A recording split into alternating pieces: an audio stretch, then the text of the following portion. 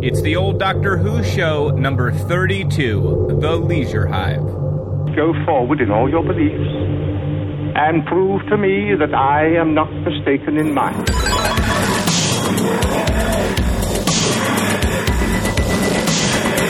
You couldn't control my mind before, and you certainly can't control it now. Would you like a jelly, baby? The TARDIS, when working properly, is capable of many amazing things. Reverse the polarity of the neutron flows, and the TARDIS would be free of the force field. Well, the TARDIS is more than a machine. It's like a person. The resulting reaction is Ready? Welcome back to the old Doctor Who show, your tri-weekly.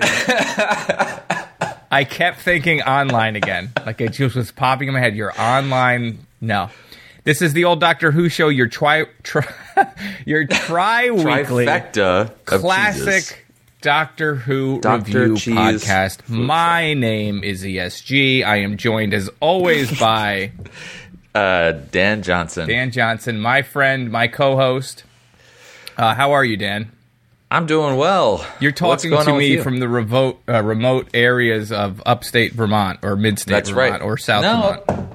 Yes, keep it any vague. Of those. You know, I don't want people to find me back in time and find me up here. I'm hanging out in Vermont, watching the leaves change because that's what we do. I guess when you're out of state, you come up to Vermont to. No bear attacks. No, I am petrified now. It's funny because you told the bear story as our fans have now dubbed it, and I watched The Revenant. Like a few nights later, and I was like, "That's Dan." And spoilers for. I don't think this is a spoiler. I think it's just what everyone knows. It's literally the only thing I know about The Revenant. Exactly. Okay, so if you don't want to be spoiled at the beginning, just skip. But anyway, features a vicious bear attack of a guy who comes between cubs, a cubs and a mother, and I'm like, that's what would have happened to Dan had things been a little differently. Been a little bit different. Yeah, I'd be talking to no one. I'd have no co-host. So that's honestly kind of irresponsible of you to put our show in jeopardy by getting mauled. This is why now when I take the dogs through the woods in a hike, I'm a complete jerk the whole time. I'm stomping. I'm stepping through the leaves as loudly as possible. I'm talking to my dog constantly. Get those bear bells. Put some bells on the dog. You know, when the holiday season comes and it's Christmas time is around, you could also be the Santa boy. The weird. Oh, okay. So if these are dual purpose, then I'm on board. I want to be Santa boy. You got to wear the Santa boy skin fitting suit that looks like Slim Goodbody. But also with, maybe a piece of holly leaf in your lower intestine or something to keep it festive. Really in my lower intestine. Right. So anyway, so that happens. Before we get too far off, I'm shutting the show down. No, that's not the case. I had mentioned on our Facebook page, which is facebook.com/TODWS, that I had purchased Clue, which is one of my favorite movies. I know also one of my favorite movies. My favorite board game too. That's hands down my favorite board game. Really? Oh, absolutely. Sorry, I'm over sorry, guys. Now, I could play Clue professionally if they would stop laughing at me when I would suggest if someone else would join as well. Now, that's a documentary too. Is just sort of pro Clue players. In the mean streets of, some back room of some tabletop place. I loved Clue as a kid, but my favorite thing is in high school Spanish, we had a copy of Cluedo. Oh yeah, the original title, which is great. Yeah. So we could do it international style. Okay, so you had a Spanish version. I'm thinking you used Cluedo, which is the English name, because it was the game originated in England, and then the Parker brothers licensed it for. I know. I've watched way too much. And I'm sorry, Spanish-speaking members of our audience, if I'm pronouncing Cluedo wrong or misremembering it, write me a letter. Right, but we're not here to talk about the Clue board game or the fact that you went to a Clue-themed party a few weeks back dressed as Professor Flo. I just need to tell you about that real quick because it's the best thing. It was so much fun. In New York, there's a place called the McKittrick Hotel. They do it ongoing. It's been going on for years now. Nightly, they do this participatory theater thing. It's in a renovated space. It's several stories tall of this incredibly meticulously detailed theater space. The show that they normally do is a kind of version of Macbeth, and you can go in. You go in, and you have a mask on, so they can tell who the performers are and who the audience is. You wander around and follow actors around, and they just perform the show. Wait, they do Macbeth with audience interaction? Yeah, well, you don't really interact. Like, you don't try to get in the way, but your audience is very. Is it like that episode of Girls where they go to the apartment and? Did you watch that show? I do not watch that show. Okay, Adam Driver is an actor. His character is an actor. Obviously, it's an actor. All right, breaking news. Adam Driver so that's is not an a documentary. Oh, but anyway. I'll be very brief, but I think this is a similar thing. They go into an apartment, and you kind of walk around the apartment, and in each room are scenes that the actors are... Is it like similar that? To that? It's like that. It's like Eyes Wide Shut, but with much... Oh, okay. No, with somewhat less sex. Okay. Somewhat less. So you kind of stand around, the audience kind of fades into the background, but you can follow any character you want if you're interested in a thing, and it goes for a couple hours, so it loops through the storyline, so you can just follow. Anyway, it's great. So once a month now, they do a thing called Super Cinema. Well, they'll pick a movie and they'll take over the space, or at least a fair portion of it, and devote it to that thing, and you come in costume. They've done The Wizard of Oz for Gay Pride Month. They did The Great Gatsby. The one I went to last month was Clue. And what is the most amazing thing is this movie bombed in 1985 when it came out. Critics panned it. Audience didn't go to it, but I loved it. I remember forcing my mom to come home from work one day. She works in my town, to tape it off on the VHS for me. Love this movie. The best cast in the world. So if you have not seen Clue, pause the podcast, go rent it. It's worth it. Watch it. The best cast in the world. Anyway, so the whole thing, you had to come in costume. I went as Professor Plum. I brought two friends of mine. I had a Miss Scarlet and a Mrs. Peacock. And because it is such a niche thing, the movie did not do well, but it's kind of gotten a cult following. But you would think a Clue-themed party, just who the heck's going to go? There's 9 million people in New York. Of them, half of them showed up for this thing. It was spectacular. We won't harp on this too long, because I know people guys. are like, let's get to This is Doctor great. Who. It is great. It's so much fun. So you're in this place, and you're seeing scenes from the movie being acted out, or how it's more no, it's not so much that. It's just themed around it. So it's of the time period. They redid a bunch of the sets, which is, you're within the sets the whole time. So they have various rooms. They have a billiards room. They had the conservatory. They had study. But they had a live band performing, and they were kind of from the 1950s sort of style. They had just different things going on that were all kind of themed around this. And then because it's part of this McKittrick Hotel thing, if you pay for different VIP levels, you get access to hidden rooms and secrets and stuff going on. It was just really cool. Amazing. Anyway, highly recommend. The long and short of this is we're giving away a DVD. Oh yeah, so we started out with that. So I bought Clue on Blu-ray because again, it's one of my favorite movies, and I've had the DVD forever. And I don't know why, I was just obsessing about it again, and I ended up buying it. And now I have a DVD, and I ended up posting on Facebook. I'll just give it away on the show. It has nothing to do with Doctor Who. Nothing at all. I have nothing else to do with it. So I figure if anyone wants it that's listening to this, all you have to do is tweet at Dan and I and just tell us why you think you should have it. And I'll be honest, if one person does that, you're probably going to win it, because I don't imagine we're going to be inundated with mentions. My mentions are going to start blowing up. Yep. So yeah, if you want it, just... tweet at us at DanJNJ and I'll mail it to you. Tweet at both of us at the same time. Right, I'll mail it to you. Postage is on me, and it's free. So what are you gonna do? And it's a great movie. If you haven't seen it, you should. We both like it. So if you like us, you'll probably get the movie. Get so much out of it. I mean, gosh, that cast. Anyway. We have a couple of. Go on. Yeah. No, go ahead. Go ahead. I was gonna say we have two sort of viewer comments to go through. Right. Yep. Do you want to hit us with those, Dan? Sure. First one is an email. The subject line is "What the hell?" question mark exclamation point question mark. This is from Tim B. Hello, Tim. Basically, Tim was having an issue with episode 30 not playing on his podcast app on his iPhone. So I'm sorry about that. We do it the same way every time. And let this be a lesson to anyone writing in anything to us. We will read it on We're going to read it. Even if it's someone's just complaining that episode 30 won't play. That's getting read in the viewer It does not matter. But here's the thing. First of all, sorry that happened. You said that all the other episodes in the feed were working, so that's great. I don't know what happened with that one. But he says, this is the important part, Tim says, anyway, I just realized I can go to your website and listen from there, and that seems to work. So, yeah, all of our episodes are not only in your RSS feed for your podcast reader, they're all online on our show. Each one's broken out into its own separate show page. There you can listen to the show, and you can also see for the last, 10 or so. Yeah, your animated GIFs. So please take them and share them. And any sort of references to external things, we'll put links on there. Maybe we'll even put a link to the IMDb page for Clue on there, so you guys can see what the heck we're talking about. Dan makes all the animated GIFs, and they're very funny. So so I'm sharing those when we're recording the show and before the show goes live. So there's a whole bunch more that'll be there for each one. So check it out there. So that's the first one. Thank you, Tim B. Hope that you're enjoying. Actually, I hope you're able to even hear this, quite frankly. But anyway, okay, so we have one more thing, one more comment, right?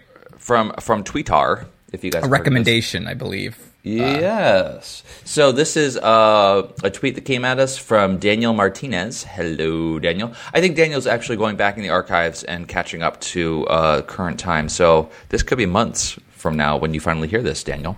But anyway, he is replying to us regarding something that we had mentioned in an old episode. Yeah, and I have no recollection of this happening, though I'm sure it did. We both were like, did we probably did. I just don't remember it. We must have been talking. So you guys know, when we record this, as soon as we hit the stop button on recording, we all wipe our memories. Yeah, we black out. We black out. I have no idea what we've talked about. So Daniel said, there have been 3 individual female writers, Helen Rayner, Catherine Tregrena, I'm probably saying that right, and Sarah Dollard, and then there were 23 men. So we were asking a question about how many female writers run stuff. I vaguely remember this. Yeah, and this is the new show. This is the new right. Doctor Who show, not classic Doctor Who show. But he then goes on to say, Davros' life from before Genesis of the Daleks is possibly the best portrayal of him. So this was we had done Destiny of the Daleks. And right. Daniel Martinez is recommending that we listen, which I haven't heard, and I've heard Davros, the Big Finish story. And I think I'd mentioned that before when we've covered it. He's recommending Davros. It looks really cool. Oh, yeah, I read this backwards. It's on Spotify, I believe, right. that he provided the link, so we can share that link as well in this post. We will check that out, and thank you for recommending it. That sounds pretty good. Yes, sir. All right, so now that we finally got to Doctor Who after 13 minutes, should we talk about Doctor Who? You want to talk about this? Nope, that's it.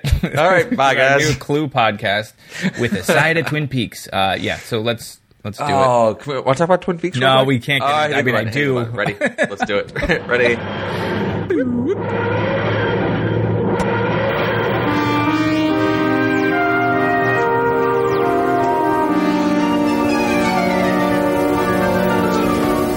I'm sick of being old. Must be some way of reversing the process. Temporal asymmetry. We'll have to get back to the generator. Your condition's unstable. Pangol's very young. Pangol? Yes. And everyone else is old. Except Pangol. And he runs the generator. When you were fitting the Schrödinger oscillator, did you notice that there were 2 baryon shields? Why 2, I wonder? I don't know. I didn't have time to look. 500 years goes by so rapidly. An alternative function. There must be a second circuit in there doing something we know nothing about. Yes. It's the Leisure Hive. This is the first story of the 18th season of Doctor Who. This is written by David Fisher and directed by Lovett Bickford. The story is the Dr. Romana, they visit the Leisure Hive of Argolis, a once prosperous holiday resort that has fallen into dire financial straits, Dan. The owners, the Argolans, are offered the chance to sell the planet to the very enemies who defeated them in an intergalactic war that lasted a mere 20 minutes, and then also put their race into extinction when it left them sterile. I flubbed that. When I was reading it, I got some of it. I sentences mixed up, but I think I recovered. No, no one would have noticed had you not just mentioned that right now. No one's going to know that happened. What do you think of the Leisure Hive, Dan? I have feelings about it. Okay, where to begin? Well, let's just start from the very beginning. Let's begin at episode 1 then. New opening. Let's begin before episode 1. Yeah. Let's talk about the new title sequence. So we are in the 80s. Holy crap, are we in the 80s? Starfield, it looks like somebody got their very first video generator effects machine too. Yeah. Like there's some, and goes beyond the opening. There's like strange sort of like iris wipes and stuff that are happening that feel little strange, but let's stick with the opening. We've got new music, new graphics. Not just that. There's I guess we'll come back to them. Yeah, sure. So the title sequence has the Starfield. Tom Baker's face is done in stars. The music is redone as well. So that's interesting. What reminded me of immediately? Yeah, it's when it starts off. The first couple of tones aren't like really the music. It's kind of this little tone that comes in the stars. It's Justice League cartoon. Meanwhile, back at the Justice League, it is. So I had to go to YouTube and find it. It's pretty much the exact same thing. Right. You're talking about like Super Friends. Yeah. Super Friends. Yep. Exactly right. Yeah. So that's what that feels like. And the music is all new too. And I saw like in the documentary on the disc, they were going for a more dance feel, specifically disco. Another reason why they wanted to change it up was... Way to go for disco at the tail end of 1980. I didn't exactly. It's like so topical. It's like, oh, this train's never going to stop running. People are going to love this forever. Yeah. Another thing was they had been running the previous opening for at least 7 years, right? I think it was pretty much untouched from when right? When Tom came on, yeah. Right. Yeah. And so he was much older now, so that was like, we got to update his face. We're looking at this young guy, and then you get this episode, and he's a little bit more so let's just make his face out of stars so you can't tell how ancient he looks. It is so, and the logo itself is just so... They call it the neon tube logo. Yeah. And that's exactly what it is. It is the 80s. Everythking about this episode is the 80s. Right. I kind of like it though. Like I don't have a problem. I prefer the classic sort of what I consider the classic logo, the one we're replacing. Yeah, I do. Whereas this is I don't like the bubble letters or the neon tubing or whatever. I don't know how long this goes on. Like, as you folks that are listening know, we don't have any advanced knowledge of anything that happens in the classic Who. We're kind of watching this as we go with random episodes here and there. So I don't know how long this title sequence goes. I can't imagine this stays for very long. Well, especially since Tom's going to be leaving shortly, but this style, maybe it doesn't stay for very long because I don't know. I mean, we'll see. I'm hoping, I feel like this is 1982, and you're getting hit in the face with 1980s. Like we are. Yes, 70s are dead. This is the 80s. Long live the 80s. It feels like that Night Flight logo a little bit too. Yeah. Like if you're familiar with that old video show. But in any case, so you're not a fan. It sounds like you're not as much a fan of this. I don't love it just because it's so specific. A little too corny. Yeah. It's very, very much of that time. And it doesn't age very well. But I guess that's true for all of them. I mean, looking back at the 2005 reboot logo, like that was not good to begin with, and it just didn't age well at all. Like the way that it was designed. I think the newest ones, the most current, where it's just the DW shaped as the police box is one of the logos. I think that's pretty timeless and could last a very long time. Yeah, I like that a lot. But like this neon tube one. Well, to clarify too, like I don't like I like the nostalgia of it. Like it just reminds me of the 80s. A time and obviously capsule. It is a complete time capsule. In my early 40s and 41, so that is what hits me. Yeah. It doesn't compete with that tube thing with the looks like how would you describe that? Like the tunnel, the one they're replacing, that like swirling thing. Yeah. Like that is so much cooler than the computer generated Starfield. Just Starfield. But in any case, it does. Yeah, and again, like it also feels like the Star Wars Christmas special type of graphics too. With anyway, I'm going off on a tangent. So that's a good tangent. Yeah, we come off of that. So you're hit in the face with the 80s, and then. The opening shot is this sort of pan over on the beach that seems to go too far to, like, you feel like you're going to go right back to where you start. Do you know what I mean? Like, the pan is just 30 seconds longer than it should be. It should not have been that long. Feels just a rocky long. beach in the wind, and yeah. Yeah. I mean, we got the point. It's a vacation spot, but it's a horrible spot, and you don't want to be okay. But just kept going. What we also see new in the beginning of this episode. Well, I guess we can go in sequence here, but Romana kills K9. Which is kind of amazing. It's really weird. Wow. She straight up murders him. She throws the ball in the ocean. And then first off, why can't he survive? He's obviously of a higher technology, the K9 thing. It blows up at the first sign of salt water. Like, it just... She blames the doctor for that. She says that he didn't make sure that the seawater or something or other was Why does he explode? Like, it feels weird. I mean, obviously, there's reasons why they were trying to get rid of K9. That was one of the things, we have, and I guess we should talk about it, too, is this is a changing of the guard. We've got a new producer. John Nathan Turner is now... That's his name, right? I got his name right? Yeah. Let's assume his name's John Nathan Turner. I think I'm correct. So he had been working on the show for a few years. That was right, yeah. And then now he's running it. And one of the things, he considered the show to be too silly, and they wanted to sort of get rid of K9 or minimize K9.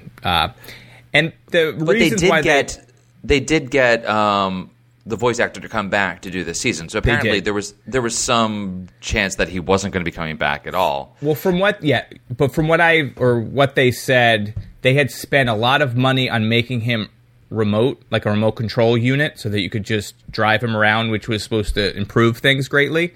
And then that did not work. For whatever reason, when they started shooting, that was the thing that did not work. But I guess the kids, he was very popular with kids, K9. Right. But in terms of story, we've complained about this, and I know I've talked about he's just too powerful. Like, why? I always said, like, why wouldn't you always bring K9 with you? Because he can get you out of all these situations. And that was one of their complaints, was he becomes annoying because he can sort of do anything you want, and it doesn't help the story or the drama of the story or anything. Right. I mean, he's kind of the ultimate. It's not MacGuffin. What's the thing? I mean, it's a very Deus Ex Machina thing where now they very much rely on the sonic screwdriver to be the thing for all needs. He was a Swiss Army knife of Deus Ex Machina. Yeah. It was just anytime you need anything. In this documentary, they were specific and said K9 and the screwdriver are both things that they wanted to minimize, these magic elements that could sort of get you out of any trouble. It's not exciting if the doctor just waves his screwdriver or K9 just uses his nose to blast somebody in the face. The other thing with K9, and they do this in a lot of the episodes that we've watched, I don't know if it's true for all the episodes, but of the ones we've watched recently, they'll just have a nod to K9 and, like, have to explain why he's not going to be in the episode. One line of dialogue, like, he's back there, or there's too many mountains, or he too can't many rocks, go over rocks. So see you later. Yeah, we don't need that. So I'm fine. I was never a huge fan of K9. So you're right. He straight up is murdered by Romana. She kills him and then screams like when she realizes what she's done. And it's a very weird opening scene. It was very strange. It just feels very strange.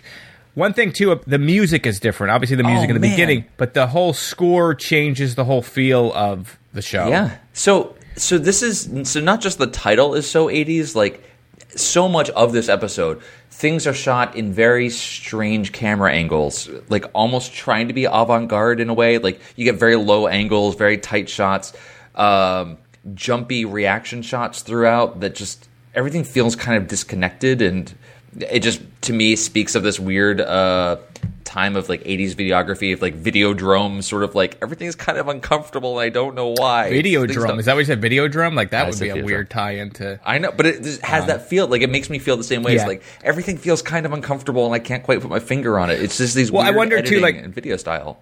Right, one of their things, too, was they thought the show got too silly. So they're definitely trying to go that's more just mature trying to get it more that 80s more synth, serious a take on it. Yeah, that 80s synth was something I noticed right away too, because it especially coming off something like around this time the TV show Stranger Things came out on Netflix, and one of the things I loved about that is all the 80s homage that they do, obviously, and one of them being John Carpenter type scores. Right, and this is like John Carpenter before John Carpenter. Like, it is 1980s, so it's probably before, like, They Live or any of those where the iconic kind of score. But it just has that austere, off-putting sort of sound that is just not at all keeping with any tone. So if they were trying to change the tone of Doctor Who, mission accomplished within the first 30 seconds of this episode. So, and one other thing with the music on the disc, which was kind of interesting, it was 5.1 mix. So it did. There wasn't. It was sort of cool, but obviously the original broadcast is mono, or it's not. At most, it was stereo, but probably it was mono, right? Yeah. So they did a 5.1 mix, which also I think made it stand out even more for me as I was watching it. Just wow. But yeah, while you were talking, I'm just looking. I looked up John Carpenter just to fact check you in real time. Please do. Did the music for Dark Store in 1974, and Halloween is 1978.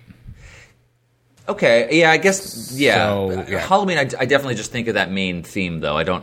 I'm sure that there is, like, that whole synth background, but in my head, I can't really recall that. All I can think of is just, like, that piano. Right. Anyway.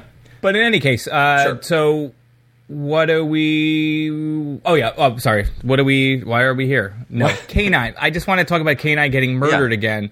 Yeah. Now, if water makes him explode, we'll just accept that. In this instance... Wouldn't K9 be hyper aware of that? Like... Right. He jumps in with reckless I have to go back and look at... We can go back and see what Romana says to him. But Romana says, like, K9 exploded because you didn't... She throws the ball, right? She's like, you want to go fetch, right? Or and then he goes after... Or he goes, go catch the ball! And she throws it where he will die. Into a volcano. Right. But he's, like, smart enough with all this other... But he can't, realize... Mistress, Doctor I'll blow screwed up something with his seawater seals, so maybe K9 wasn't aware. He thought that he was fine. I don't know. Whatever, he's fine. Right. He exploded. It was cool. So we end up eventually getting to this leisure planet, right? Because they're on the run from the Black Guardian. Right, they're still using the randomizer. So they can't get to where they're trying to get to. Where they're trying to get to the Brighton Pavilion, which is apparently now. How do they get to? If the randomizer makes it so they don't know where they're going to go, how do they get to Argolis? Because he doesn't take... The randomizer actually becomes part of the plot within the story of them removing it from the TARDIS. But how does... I would assume he doesn't actually have to use it. I don't know. Okay. Right. Hey, actually, maybe... Like, they take it out of the TARDIS, and then this is all the way near the end, and they hook it up to the recreation machine that just makes people play squash upside down. That sounds exciting.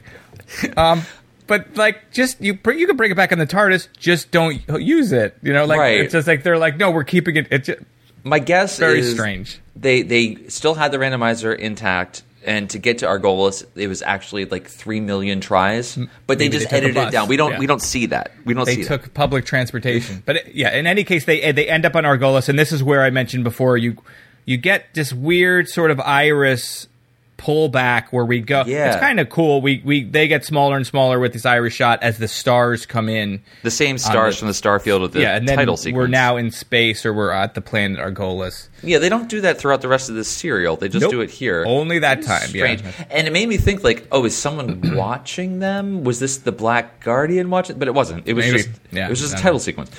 So then you cut right to Argolis, and I found it very disorienting because it's just...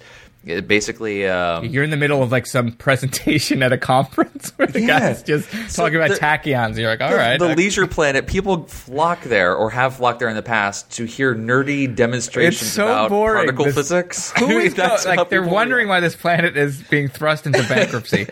The only thing they offer is to play with what looks horribly nauseating, this upside down squash.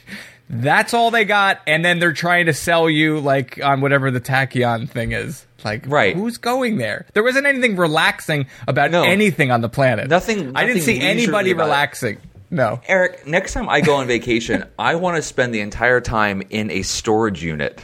I mean, that's what this place was. It was just a corrugated steel storage unit. Right. Do you want to go outside? You're gonna die. The entire place is irradiated. You can look through this window at the radioactive dust storms, or you could play upside down squash. That's all we got. Why is attendance down? Oh, I don't know. Like, who would want to come here? It's a horrible planet where people get murdered by accident in their... Hey, everybody. We just had a thermonuclear war and genocide. Come to our leisure planet. And the whole draw of that whole machine anyway, he's like, you can't believe this is happening. He takes a picture of himself and cuts his arms and legs off, and they go around, and then they go... It's like, who cares? What is that? So apparently, that thing was very confusing. It makes like a photocopy of you. Except it's solid. So it's actually like, it's real and tangible. Like, it's not just an image. But they're not seeing it in reality, right? They don't They're seeing show it that on a screen. Yeah. It doesn't make any sense. Stupid. I agree. I can't. No, I actually like this story. Like, I'm trashing it now, but I'm actually overall I like it. It's just that whole thing. It didn't make any sense. Out. No. Like, yes. So the main and it has to do with tachyons, which, to my limited knowledge of tachyons, they're just particles that are faster than light. That's all that I really. They're hypothetical things. But what does that have to do with imaging or making clones of yourself? Like, I didn't understand. Nothing. I don't know. I mean, you'd have to ask Pangol. He would know. Yeah. One of the things, too, that on their list of things they wanted to change that they thought the old show or the previous runner who were doing was it was getting too far from real science. So the fact that they keep saying tachyons is trying to tie it to real science. Again, maybe this is a listener will write in and say, oh, well, this is why, and I'm just too dumb to get it. I just didn't understand why like, how does this relate it to tachyons in my limited understanding of tachyons? But anyway, that was they say that so many times, the word tachyons and over and over and over. Well, that's the thing that really gets the people to flock to the Leisure Planet is tachyons. So okay, we have this planet. It's run by the Argolans, basically kind of run by a family. Everyone there is sterile, we find out. Everyone has like a very long portion of their life is kind of at this metabolic stasis where they kind of just stay as they are, and then all of a sudden at the end of their life they rapidly age. And then a pearl falls out of their horn. That I wanted to ask you about because I didn't understand, because later on I think one of her ears fall off, right, of the woman. Like, that happened. Was that just the prop falling off or part of the story? But yeah, they cut to that thing with the pearl falling out. I was like, what is that? Especially the first time, you're like, what just... Yeah, that's supposed to establish the rules of the world. And I was like, and it took a long time for that to become even remotely... didn't that woman's ear fall out? I think it was the ether you're huffing, because I don't recall that happening. Okay, it's possible that I was blackout drunk at the time. Ear came off. But yeah, so you're right. So we should mention their enemies, which are the lizard Fomosi. people. No, yeah, the Fomosi, who through a huge intergalactic battle that lasted only 20 minutes, they were beaten so bad that their whole planet was irradiated except for this one area, and they're all made sterile, so it's the end of the line. There will be no more of this race. And they decided in their humility to build a leisure palace to show the world that war is wrong. And I guess a former leader who has this very cool, if not phallic, helmet that kind of looks a little bit like Dr. Fate, and also a member of a man's body. That must have been his helmet, and he was the guy that took him the war, and so they hang it up and look at it and go to remind them not to do it again. That's the helmet of Theron. Right. And, how big was this guy? Because that helmet was gigantic. Yeah, was very tall. He was overcompensating, I think. Maybe. That was or it was because they all have beehive hairdos, and that helmet just his protected the hairdo. tachyon count was low. Yeah. So I'm terribly sorry. I'm not. That was great. So go on. I don't know what we're talking about. Oh, so the Fomosi, we see a Fomosi or a lizard person. We see bits of it. Sabotaging. We see a claw come out. We see a tail. Question. And this is going to spoil the later on, but obviously the thing that everyone's already watched. Yep. The Earth lawyer and the Earth guy that are negotiating the deal are incognito. They are wearing human masks. Somehow. Obviously, they're the people sabotaging it, right? Yes.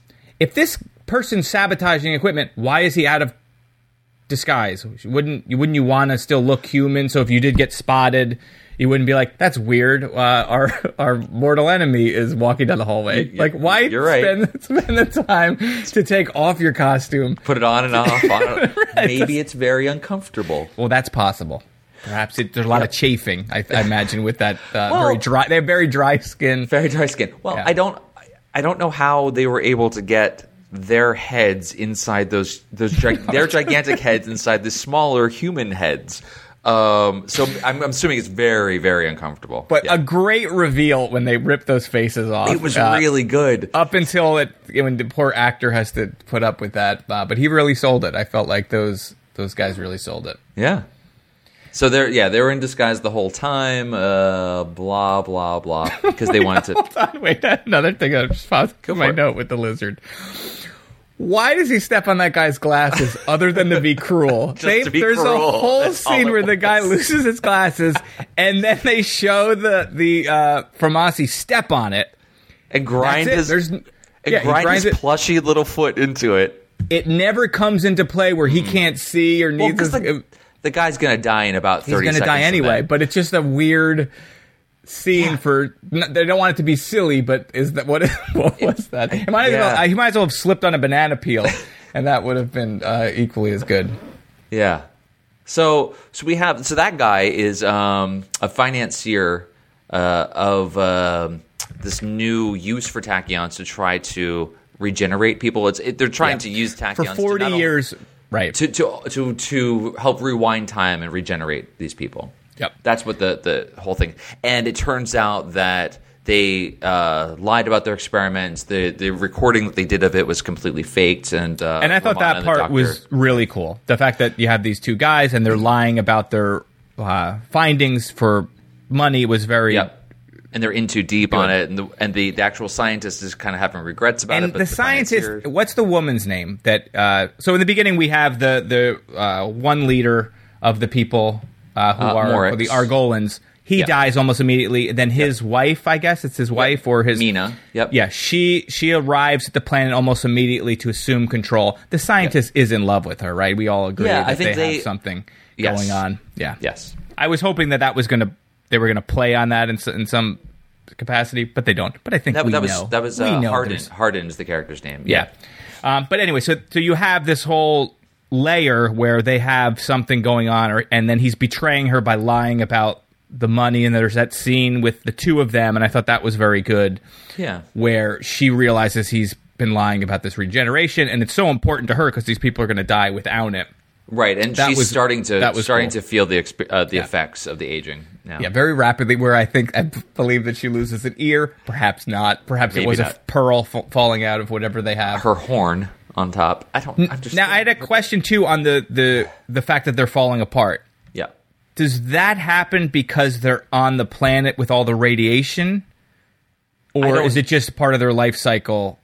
I thought it was just part of their life cycle. Okay. Like their life was extended in this state for a very long time. Have they thought about leaving the planet with all the radiation? Because that may be contributing to some. I don't see how you can. It's a health and relaxation planet surrounded by cancerous poison. That sounds great. Come on, kids, sign me up.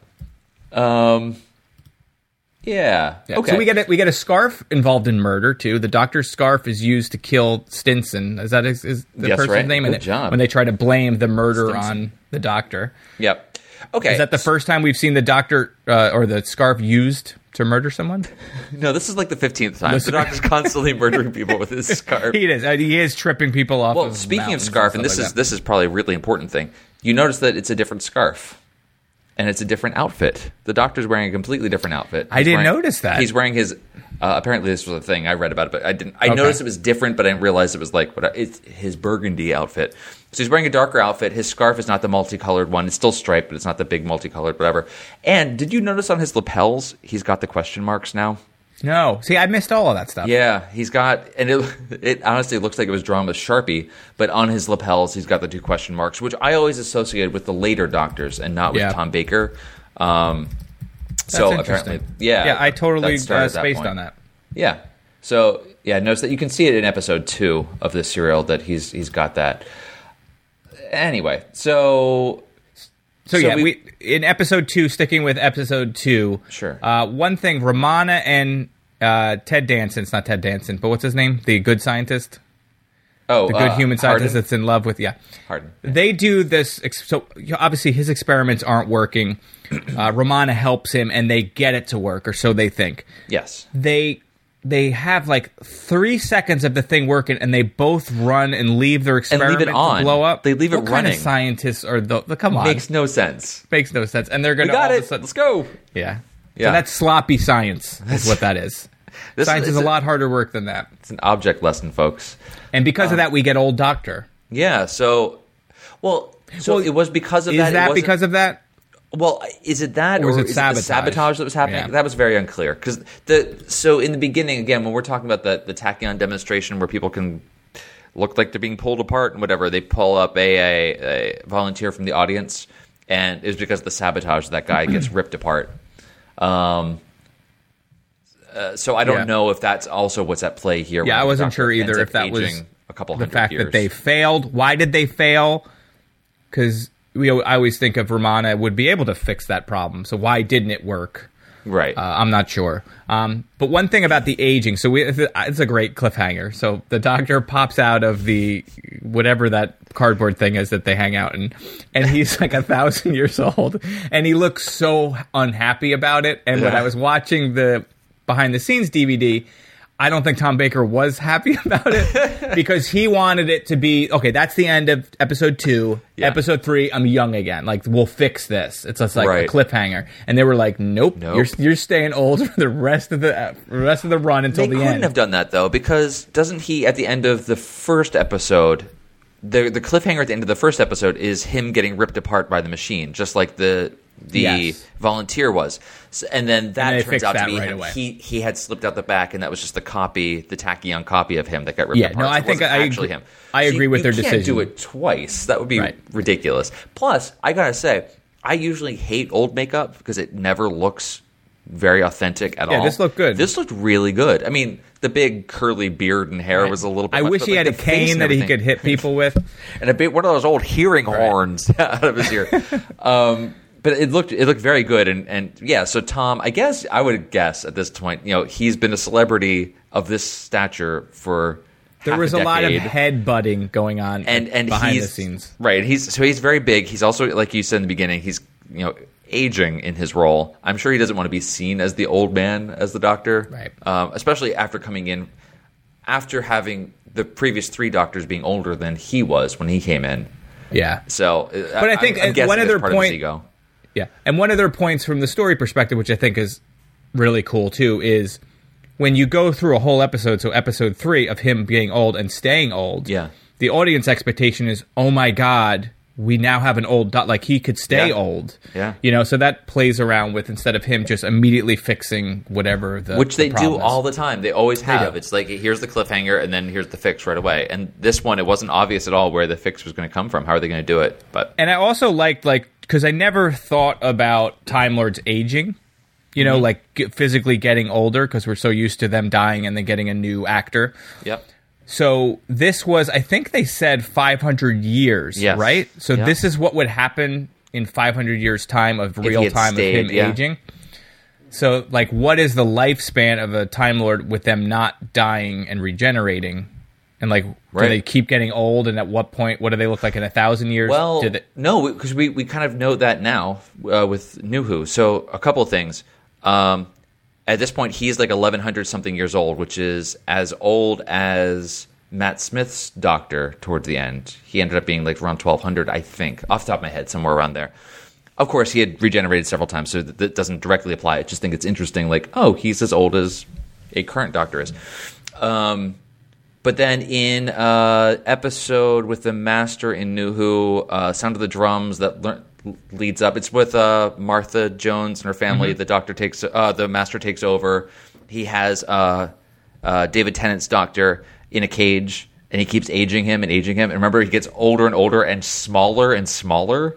He he ages and becomes like this little midgety dwarf thing. Do you remember this? Kind of, yeah. It's been a while since I've seen that. But so that always struck me as like, oh, that's what happens when Time Lords get old. They shrink and turn into gnomes. Because that's kind of what he ended up I guess he was sort of ending up that way. He also looked like the song remains the same, the Led Zeppelin Jimmy Page storyline with the old guy with the lantern. You know what I'm talking about? Classic rock fans at home listening knows exactly what I'm talking about when I say the old guy with the lantern. But then they put him on house arrest too, which was kind of fun in this. So he's convicted, or not convicted, but he's brought on trial for murder. And then she decides that she needs a scientific expertise more than they need to jail him because her young horrible son is like, execute this guy. Yeah. And then he's sort of put on house arrest. He might as well have an ankle bracelet. Except it was a neck bracelet that would strangle you.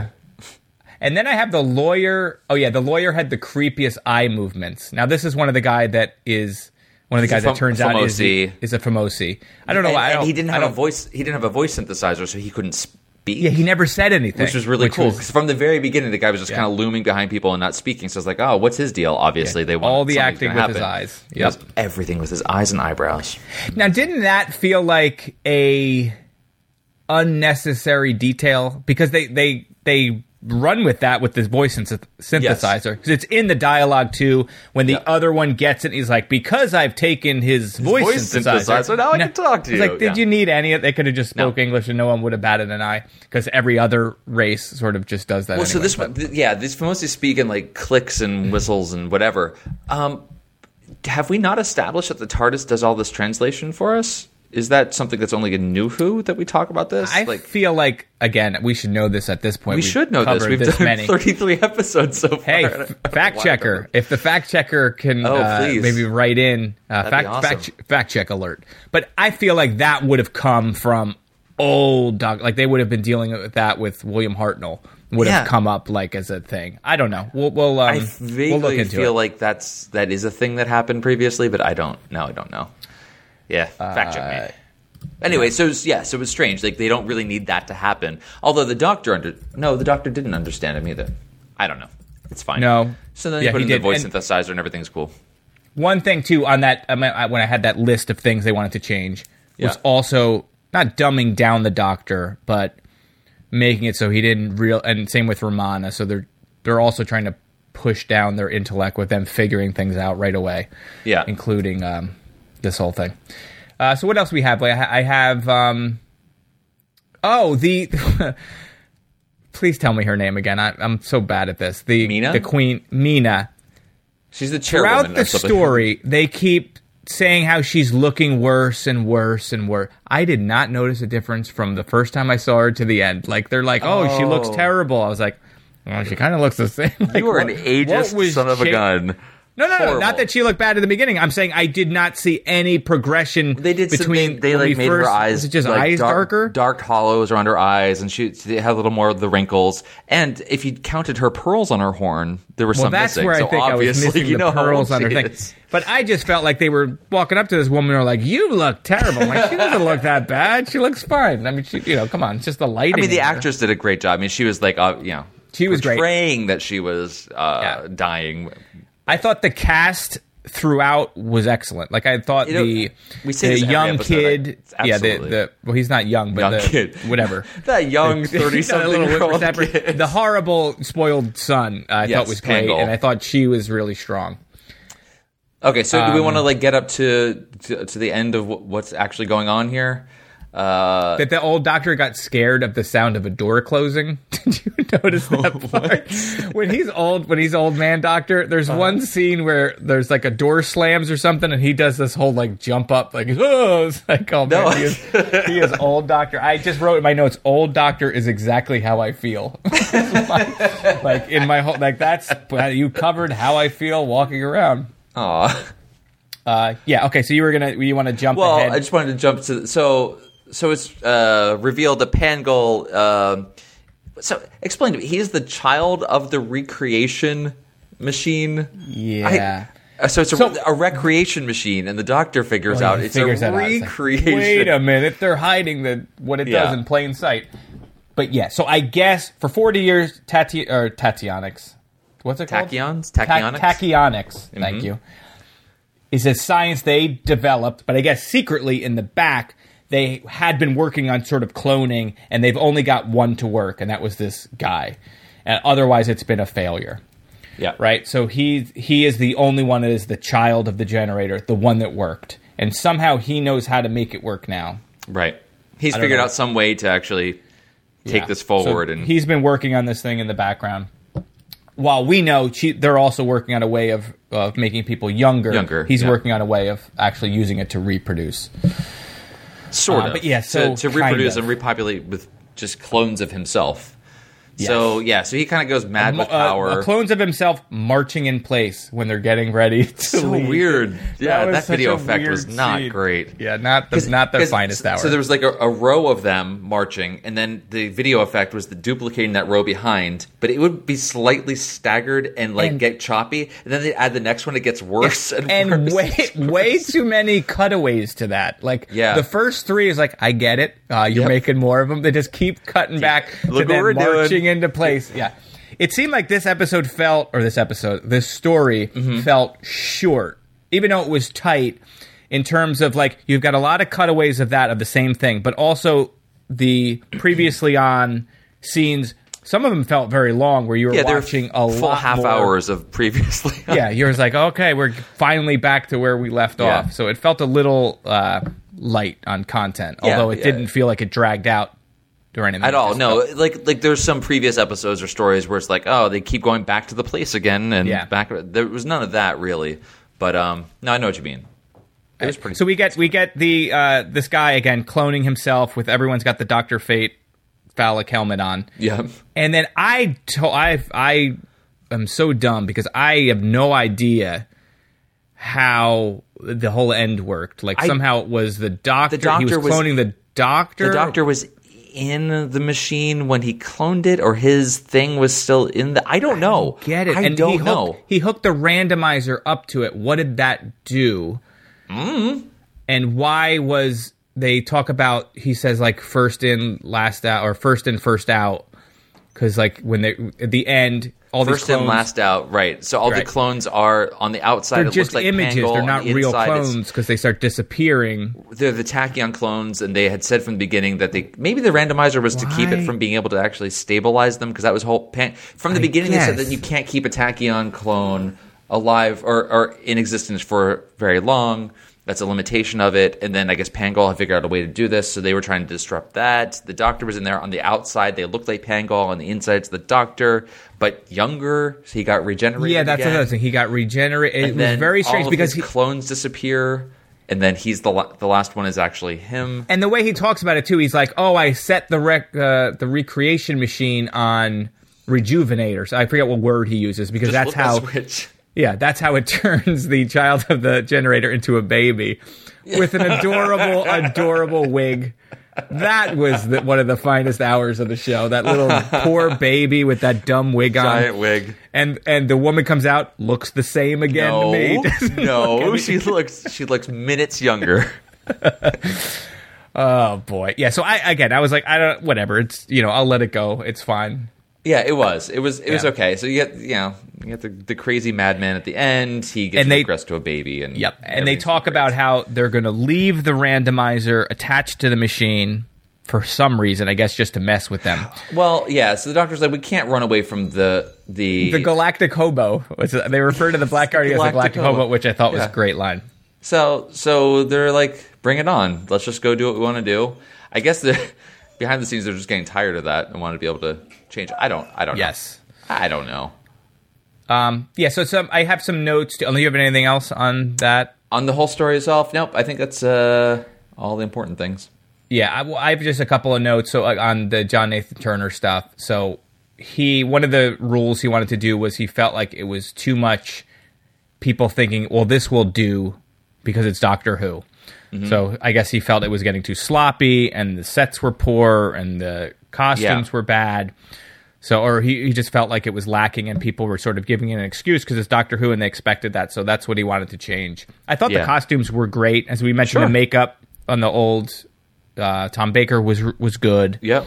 So in that regard, it looked cool. I like the external shots of the city were cool. Like they were fine. The model shots, they were okay. I mean, they weren't any. I don't think they were any better or worse than most of them that we've seen. They were fine. I never had a problem with those.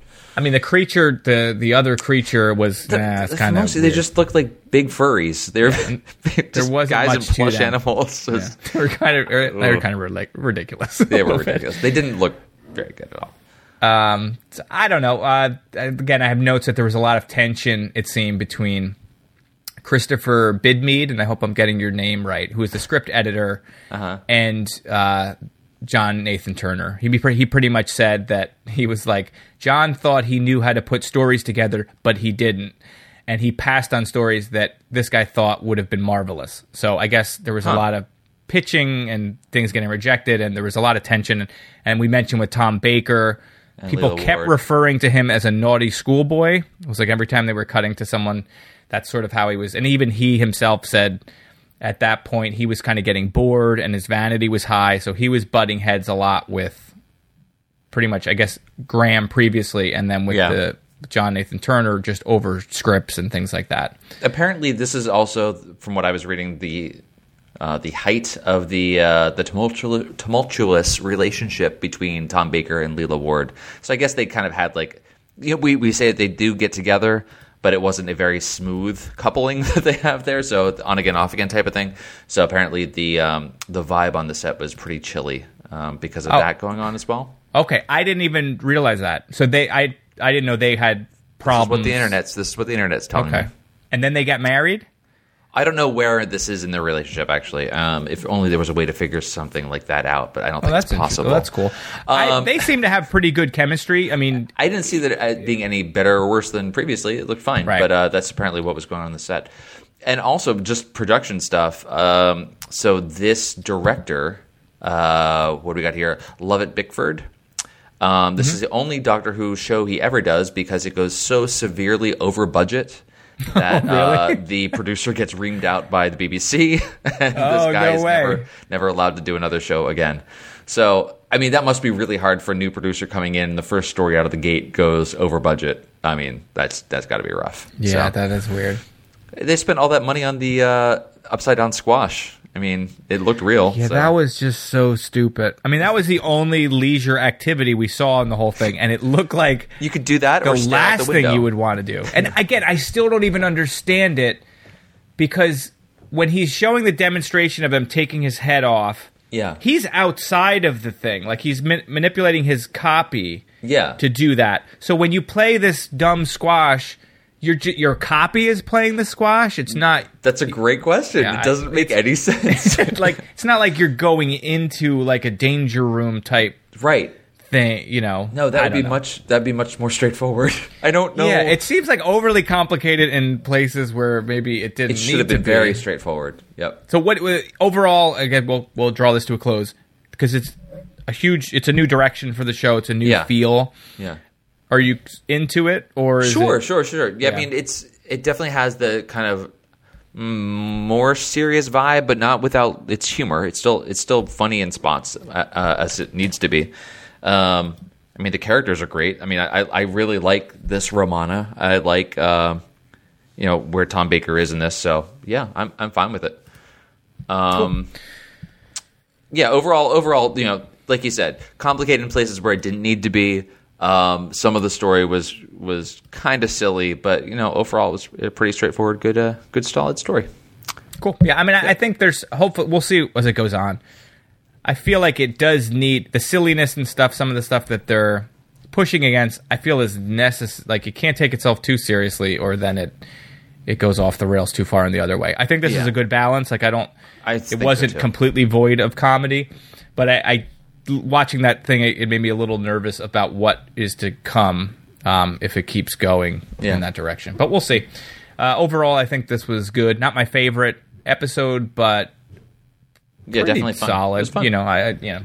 I would say watch it. You've obviously already watched it, so what do you care? So anything else? No, I think that's it for the episode. I think there were some things we wanted to mention at the end of this. Again, if we got anything wrong here, I'm sure our friend Lance Hall will correct us in any of our misstatements there. So I'm sure it gave you a lot to think about there, Lance. You had something you wanted to mention. Yeah, but before that, so the next story, this one will go up on October 19th. Our next one is Full Circle, which we will be doing in, what's our date on that? Well, I just clicked off the link as I was about to say it. November 9th, which is exciting. Yep. But this one is going to go up October 19th, which is this Wednesday, at which time, and I'm going to plug something I've got going on, I'll have a Kickstarter live. As of tomorrow, it's for a comic/epic poem. So I've probably I probably cut the audience in half already. That Venn diagram is that Venn is a very small. But if you're in the middle of that, this is for you. It's kind of a dark fairy tale storybook. It's with Claire Connolly. If you're familiar with my work, you probably are aware of Animals, which I do with Claire. She's a brilliant artist. If anything, just check it out. You can go to ericgrissom.com/mark, and it will redirect to the Kickstarter page. So check it out, and if it seems like something you want, I would love it if you purchased it. It's going to be nice. Again, it's a nice hardcover, landscape formatted storybook. It's appropriate for all ages. So if you have a middle school kid, or I think children will be fine with it too. It's a little dark, but it's nothing in it that's inappropriate. So check it out. If you're listening to this now and you think you want it and you want a copy of the PDF for whatever reason, I'll offer this to Old Doctor Who Show listeners. I'll send you a PDF. You can actually see what it's like before you purchase it before you back the Kickstarter. We do offer a digital tier where you can get the PDF, so it's not something I want to give out to everybody, obviously, because we want to earn money to print this thing. But if you're on the fence and you just want to see what it's like, and if you're thinking about getting it for your kids or for yourself or whatever, I will do that for you. Just contact me over email, and I will deny it in public. All right, go, Dan. No, that's the thing I wanted to make sure I hate doing the plugging. I love it. Makes me feel dirty. Nope, I got nothing I got to plug, and I love that you're creating things. So everyone get out there and back that. All right. Yeah, you got to do your patented. Please review us. Please review us. If you want to keep us going, I don't know what that means. I'm sorry, guys. We're going to do this regardless if you listen or not. To get more people listening to the show, please drop us a review on the iTunes store. That helps us out. If you have any questions, you can always send us an email. The Old Doctor Shoe Show. That's a whole other. It's Old Dr. Shoes. I'll throw them up on power lines, tying it all back to earlier episodes. Yep, that's a callback, folks. Okay. The old Doctor Who Show at gmail.com. You can also tweet at us. I'm at DanJNJ, and that guy over there is at eGrissom. eGrissom. You can find us on Facebook at facebook.com/TODWS. And we will post notes there, letting you know when the show is going to be on the air. So probably you've already seen that before you're listening to this episode. But if you guys have any feedback or questions, please drop them. We absolutely welcome additions to our list of shows we're covering. So on the schedule page, we've done patented news update about streaming rights. Yes. This is exciting. Ready? Oh.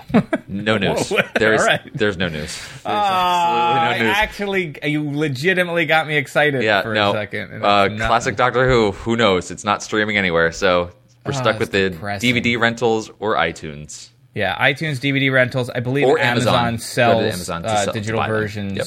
You can go to eBay too. There are places to get. Or as we were recommended before, check out your local lending library and see if they have them in stock. Support your libraries. Excellent point.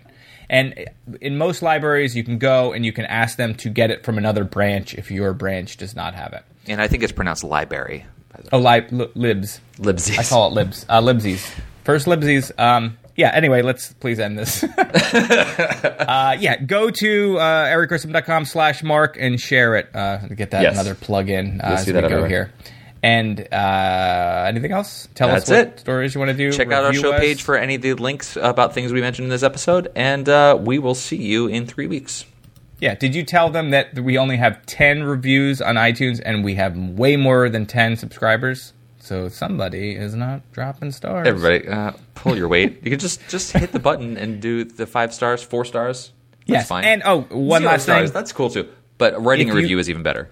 If you want the free Clue DVD, oh yes, at E Grissom at Dan JNJ, and just tell us why, and it's yours, and I'll drop it in. Or just say the word Clue, or just say the word Clue. No, they got to say something so that we could read it, and hopefully, it's saying maybe that it was. Whatever. Tim Curry's best role. That's cool. And again, you can say that. Madeline Kahn was a. The next time we record, if nobody's done it, which is a good chance no one will actually do it, I'm just going to give it to the library. I'm going to give it to the library. I think you can just give it to the library, and they can sell it at that thing for $1. Yep. So, all right, there you go. Everybody, we got to leave now because this is too much. It's late. This is one of we both talked at the beginning that this was going to be a short podcast. One. We always say that, and then it's one of our longest. Yeah, don't worry. You'll cut this down to about 3 minutes. I'll cut all of it out. All right. See ya. Bye, everybody. Bye.